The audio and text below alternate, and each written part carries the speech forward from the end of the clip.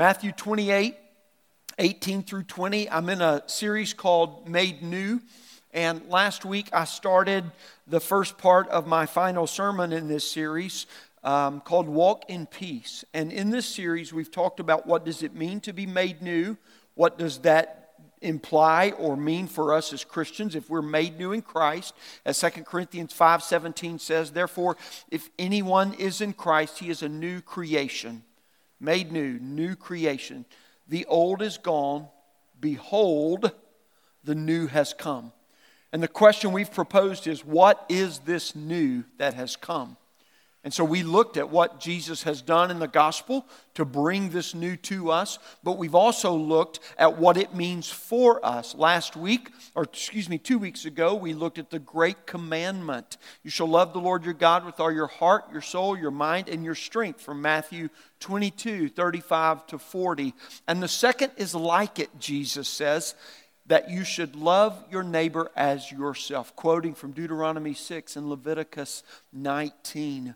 And what Jesus says to us is that made new means for us as Christians that we are worshipers and servants of the living God, living in His love to transfer the beauty, the value, the glory of the love of God that has radically transformed us to all the people of the world. And last week we went to a parallel passage known as the Great Commission, Matthew 28, 18 through 20, which we'll continue to look at today. And we looked at, we're not only to live in love, but we are to walk in peace. And we saw through our being made new how it is that we're given peace with God through Jesus Christ, and how a disciple takes the gospel and applies it to every aspect of life in the way that they think.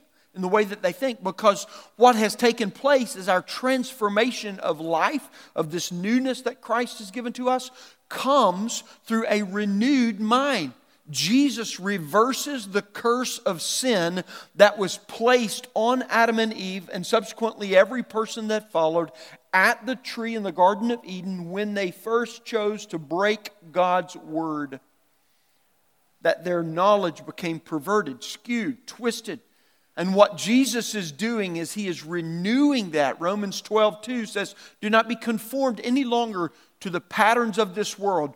Predominantly that pattern is one of intellect and thinking. Before anything else, control center of life. But be transformed by the renewing of your mind, that you might be able to discern, cut through the cloudiness and the chaos of the world to see clearly the will of God, which is God's perfect, pleasing, and good will.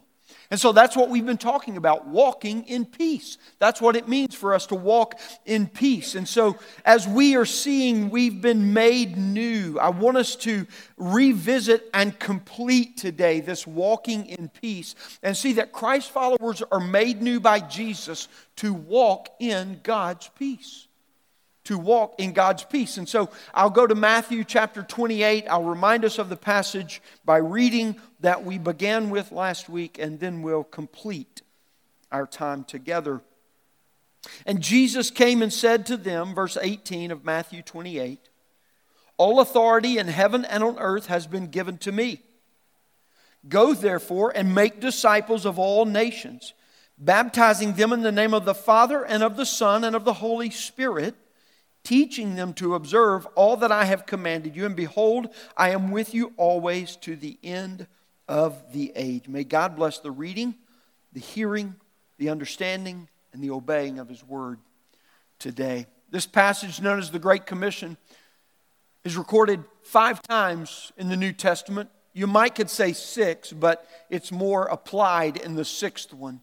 The Great Commission distinguishes this second realm in which a Christ follower relates to God. It's the realm of the renewed mind, whereby we understand how it is we've been brought into peace with God through Jesus Christ, and we walk, that walk being a symbolic term. In other words, we live our life every day in God's peace. And we said last week, I'm going to do a very brief overview of last week simply because it's critical for us to get that in order to get what we're talking about today. But we said the Great Commission teaches us two vital truths. Number one, you must be a disciple to make a disciple. And so last week, we just unpacked, we peeled off to look at the core of what does it mean to be a disciple as a Christian and to follow Jesus. And we also said this, that every true disciple actively engages in making disciples through the gospel. Now, this whole series has been based off of a central principle of identity. And that principle is simply this, that the one you center your life on will determine how you live your life out. That the center of your life, the one that you build your life on, whatever it may be, a thing, a person, an idea, whatever it may be, the one you center your life on will determine how it is that you live your life out. And what we've been talking about is that as Christians, we're brought into relationship with God through Jesus Christ. We center our lives on Jesus, that the way we live our lives out might be determined by who He is alive within us. It's the principle of identity. And so walking in God's peace means that a Christ follower remembers that Jesus is our peace. Disciple, we remember that Jesus is our peace as we apply the gospel to our own lives in every way, and we go forth to share Jesus with others. Missioner. Let me just give you a quick summary of disciple. A disciple is one we talked about last week that learns and follows God's will, always together, never separated. A disciple engages the mind to focus on the authenticity of this new life in Jesus by the renewal of our mind. We're unlearning and relearning constantly that we might follow. Unlearn, relearn, follow. Unlearn, relearn, follow. Fail, learn, unlearn, relearn, follow, right? That's usually how mine goes more than anything. But disciple is only made when the combined qualities of learner and follower stay together to move into trust and obey. Because that's the Christian life, a life of holiness, a life of obedience, a life of righteousness. We talked about how self-denial and suffering become a regular practice in gospel transformation, because Jesus Himself said, if anyone would come after me, let him deny himself, take up his cross daily and follow me. And on a little further in the Gospel of Luke, He says, for if one will not take up their cross, they cannot be my disciple. They cannot be my disciple. And then we looked at applying the gospel in 4 dimensions of the mind. In other words, those 4 ways of thinking. That first level of thinking being just basic knowledge, factual information. That second level being a perspective of knowledge where we gain comprehension and meaning, and we begin to see different levels of knowledge. And so it gives us new perspective. For instance, the word love may be the greatest word for us to look at this level of perspective of knowledge, because when we say the word love, we can mean any number of things, right? Like I love my dog. Should not be the same as I love my children.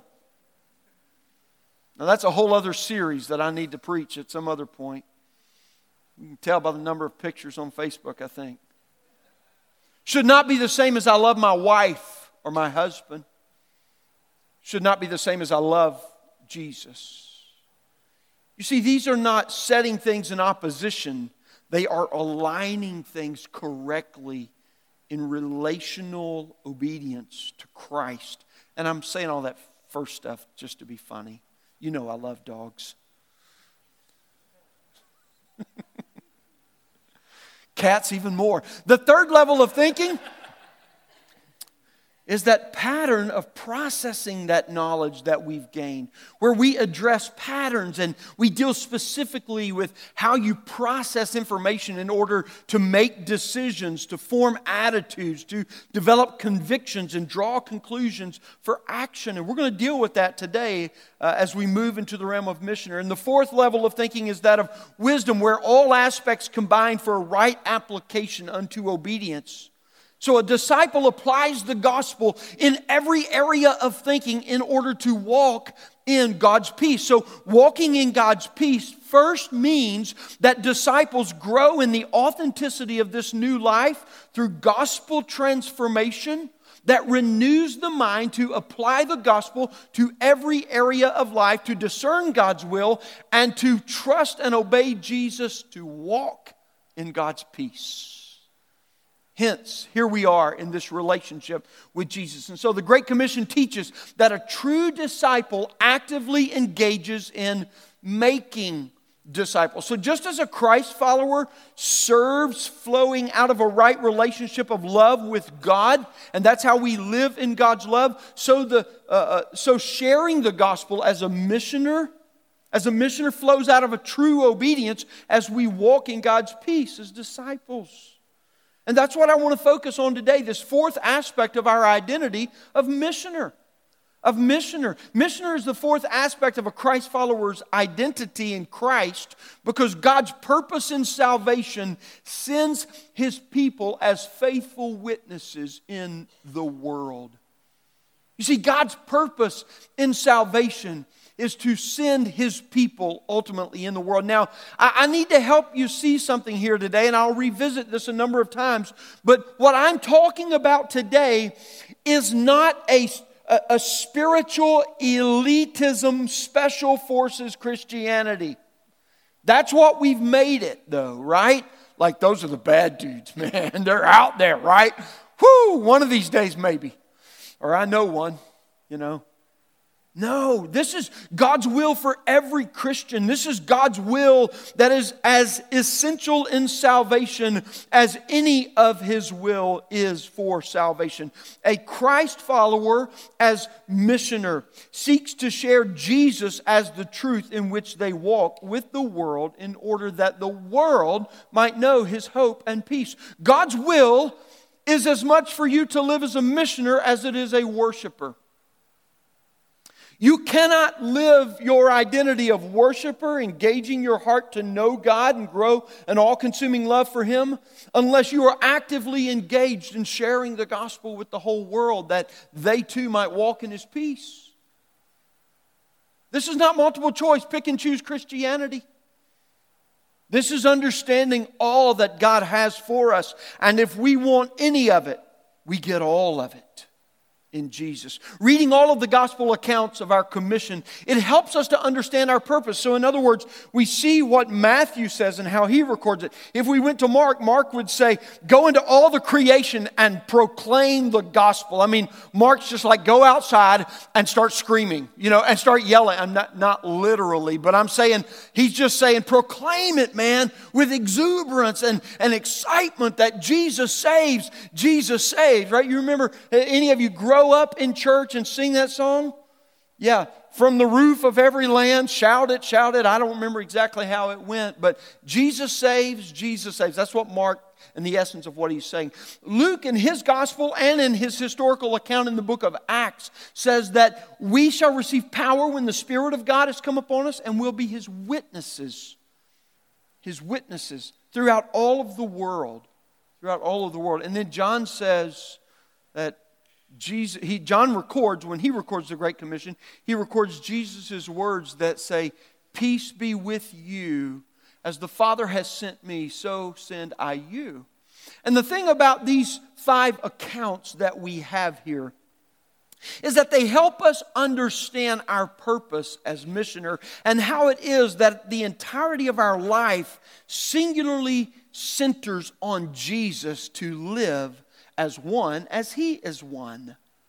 So what is taking place inside is true to what is growing out through us. And we learn one thing when we look at all of them together, that God sends Christ followers as missioners, hear me, to be a personal witness, like He sent Jesus personally, because He invites people into a personal relationship. Friends, that's so important. The critical aspect of Christ followers living as missioners, going in person to other persons, is because God has sent us to invite the world into a personal relationship with the person of Jesus Christ. Christianity is personal in every way and to every extent. So let me kind of summarize missioner in one sentence like I've done for the other aspects of our identity. A missioner engages the feet to focus on Jesus' mission of making disciples of all people. A missioner engages the feet to focus on Jesus' mission of making disciples of all people. Each gospel account provides insight into our identity as missioner. But I want us to see today three characteristics. When we kind of mesh all of these together, I want us to see three characteristics of our new identity as missioner. Here they are. The first characteristic I want you to see this morning is that Jesus gives Christ followers a new purpose for your life. A new purpose for your life. When the gospel takes hold of our mind, when the gospel takes hold of our thinking, we conclude this: I no longer live for myself. Now I live for the one who died for me.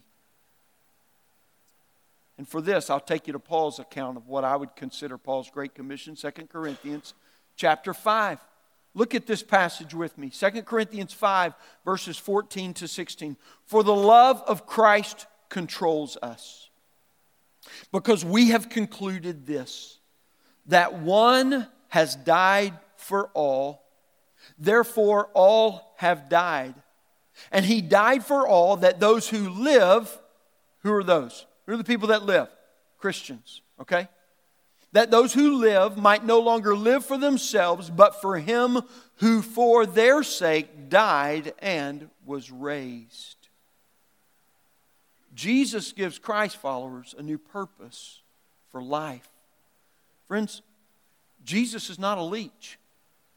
He's not just something that gets attached to us grotesquely, kind of, when we walk through the river of church, right? And we have to come out and clean ourselves off.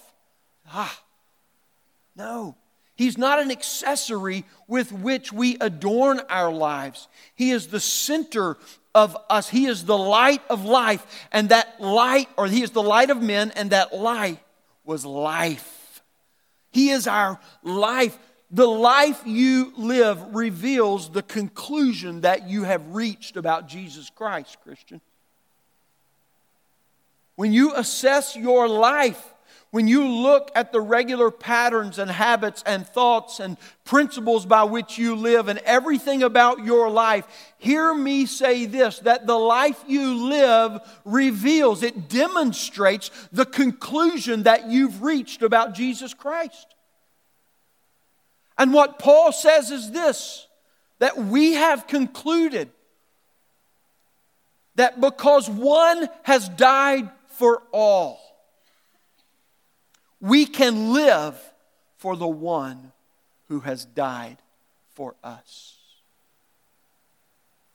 This new purpose for the Christ follower's life also gives a new perspective on the world. A new world view, if you will. The very next verse, verse 16, says this: From now on, therefore, we regard no one according to the flesh. Do you see that? We look at Jesus differently now by faith because of the gospel. And because we look at Jesus differently, we look at everything else differently. Everything. Nothing is outside the scope of Jesus and the gospel. Even though we once regarded Christ according to the flesh, he was a good dude.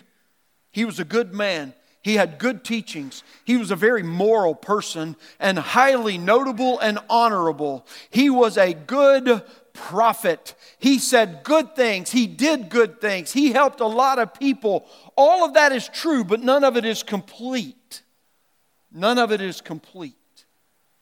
We once regarded Christ in this way. We regard Him thus no longer. Now, I just want you to listen to the remainder of this chapter, verses 17 to 20.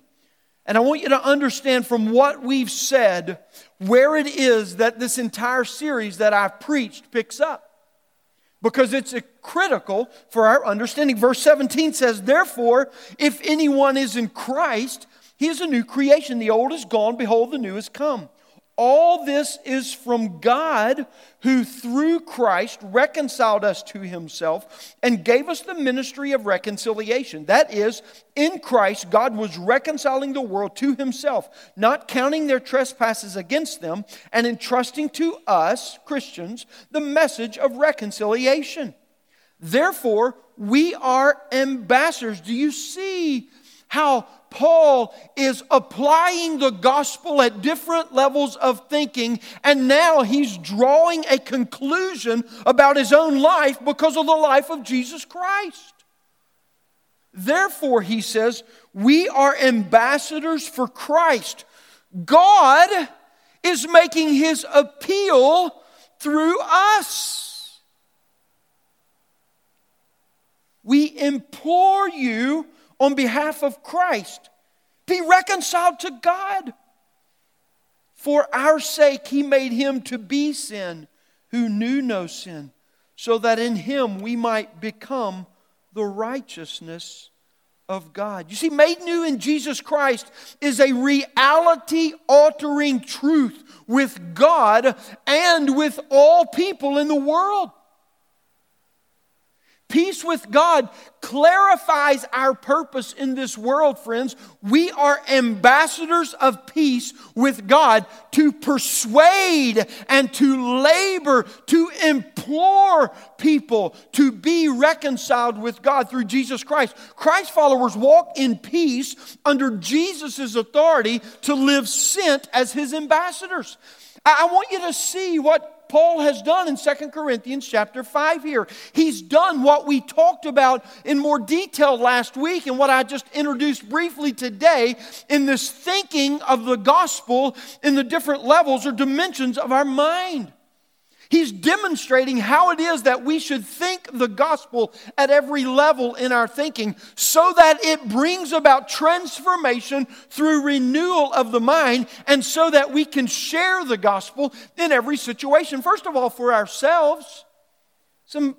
Pastor, I'm not good at evangelism, or I'm not good at sharing the gospel. Listen, you're no better at sharing the gospel than you are living in it.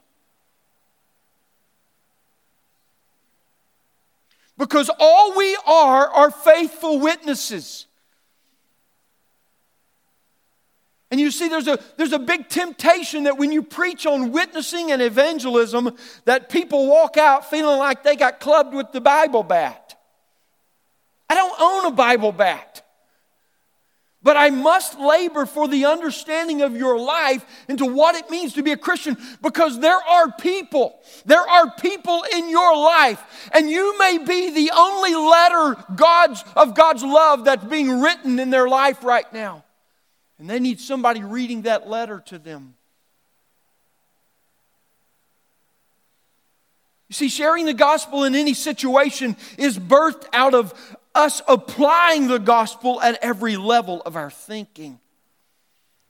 Walk with me into this for just a moment as an illustration of what I'm trying to commend us to. I want to break down this understanding of presentation-based evangelism where sit down, I've got 4 laws that you need to understand. I have 4 truths that you need to get or whatever. Listen, I love these methods. I memorized most all of them in my life. But at the end of the day, they're only tools for us. And I'm not addressing tools today. I'm trying to beckon upon you for who you are in Christ Jesus. And I want to dial it down to the most simple nugget of understanding that we can as to who we are in Christ. And I would simply implore you that it's not something that is beyond you. It's the one that's in you that I am asking you to unleash.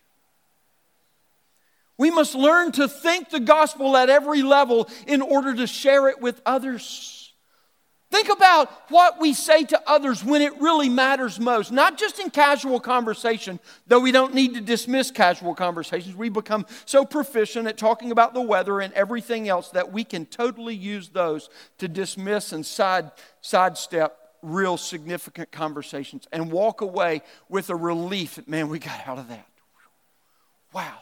I'm going to tell you a funny story. I was in a personal evangelism in seminary, a class, and our professor was out one day, and he had a guest preacher come in. Actually, it was a pastor, and this guy, even today, is known for one of the most proficient evangelists in the world. He has a very unorthodox means. But here's what he said. He started out with an evangelist story, right? So he said this. He said, man, I was taking a trip one day, and I was getting on an airplane. He said, because all good evangelist stories happen on airplanes, right? If you grew up in the church, you understand every evangelist has that story. And the whole plane got saved. And so you don't feel like you can be an evangelist if you haven't led the whole plane to Christ, Pilot, I'm going to need you to dive for 20 seconds so I can preach the gospel. And these people can't, So here's what he said. He said, I was getting onto the plane and I was going, God, I know you want me to be an evangelist and share the gospel with people, but I just need you to know I'm tired today and I don't have it. So if you want me to share the gospel, you're just going to have to break the conversation wide open.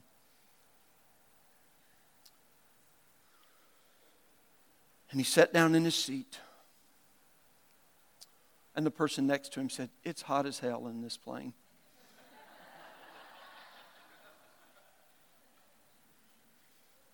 And the man said, God made it obvious. And so I don't know if the man received Christ or not, but God opened the door and made it obvious. You see, what we say to others when it matters most matters.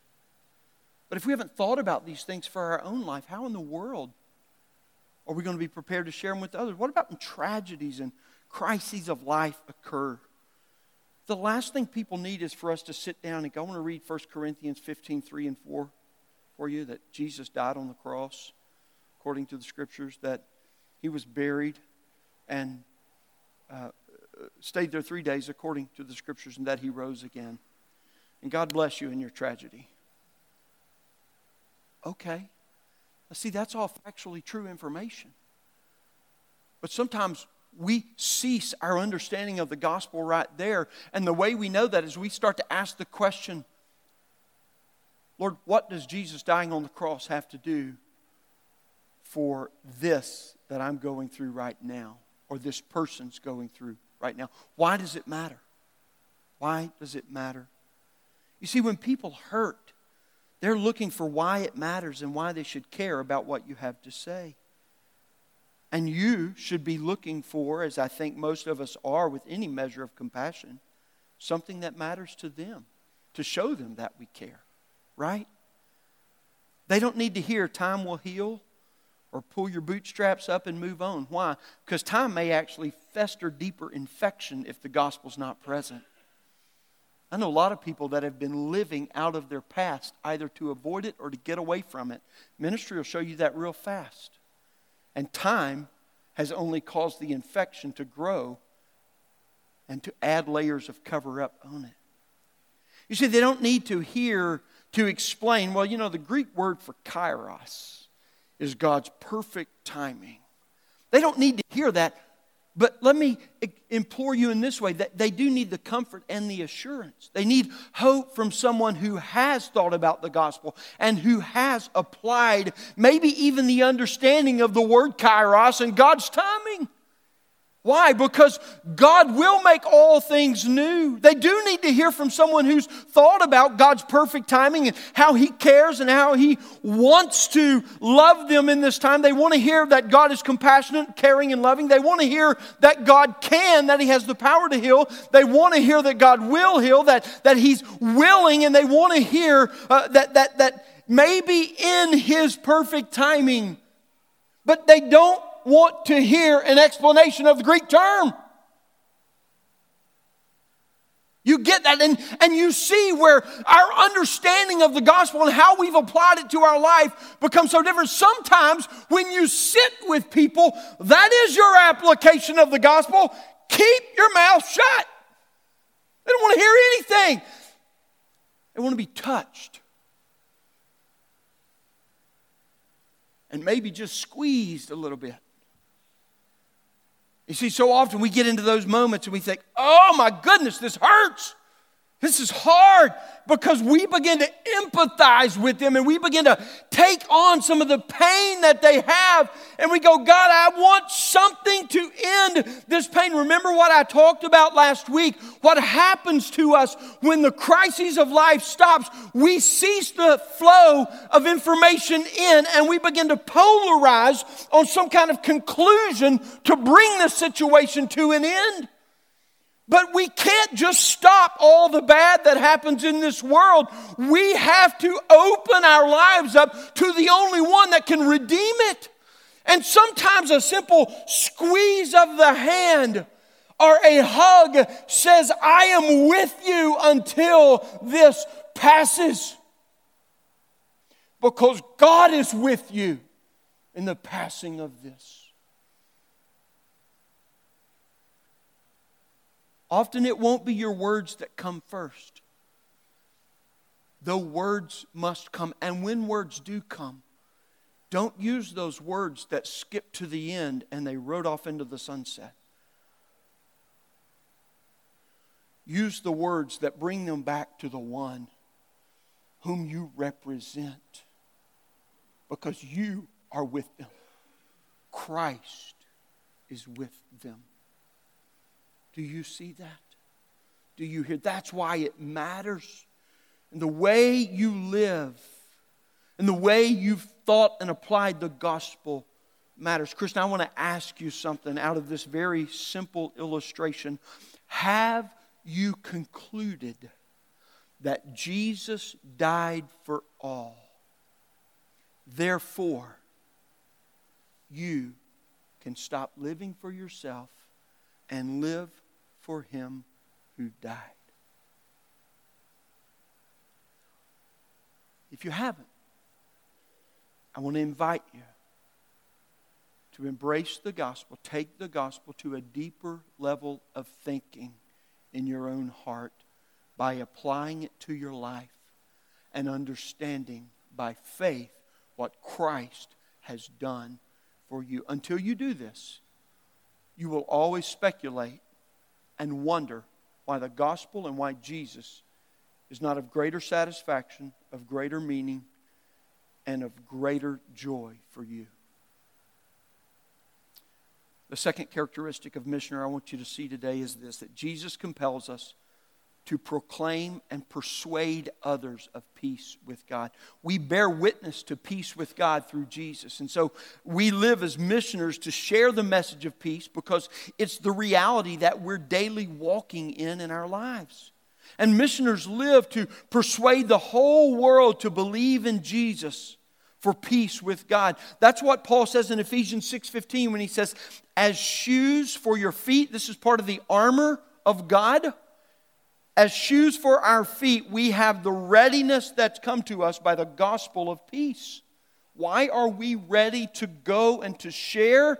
Because our feet are shod with the peace of God that we're walking in. He also quotes in Romans 10:15, Isaiah, the prophet Isaiah, when he says, how beautiful on the mountains are the feet of him who brings good news, who publishes, proclaims peace. You see, Paul cites Isaiah to show us again how it is that we are to think about our gospel sentness, our commissioning, how it is that we live under the authority of Jesus and walk in God's peace. You see, being a disciple readies us to bear a faithful witness because we've applied the gospel by learning and following Jesus to trust and obey Him. But living as a missioner does what I would call pressurizes us with urgency that propels us. I'm not talking about an anxiety inducement here, but a conviction-assured watchfulness. That's why he said, as ambassadors, we implore you on Christ's behalf, consider the one who has died for you. We implore you, we persuade you to believe in Jesus. There should be not only an understanding for us, but an urgency in us. For we are clothed with Jesus through the gospel, and that primes a Christ follower with readiness and with urgency to live in the go of the gospel.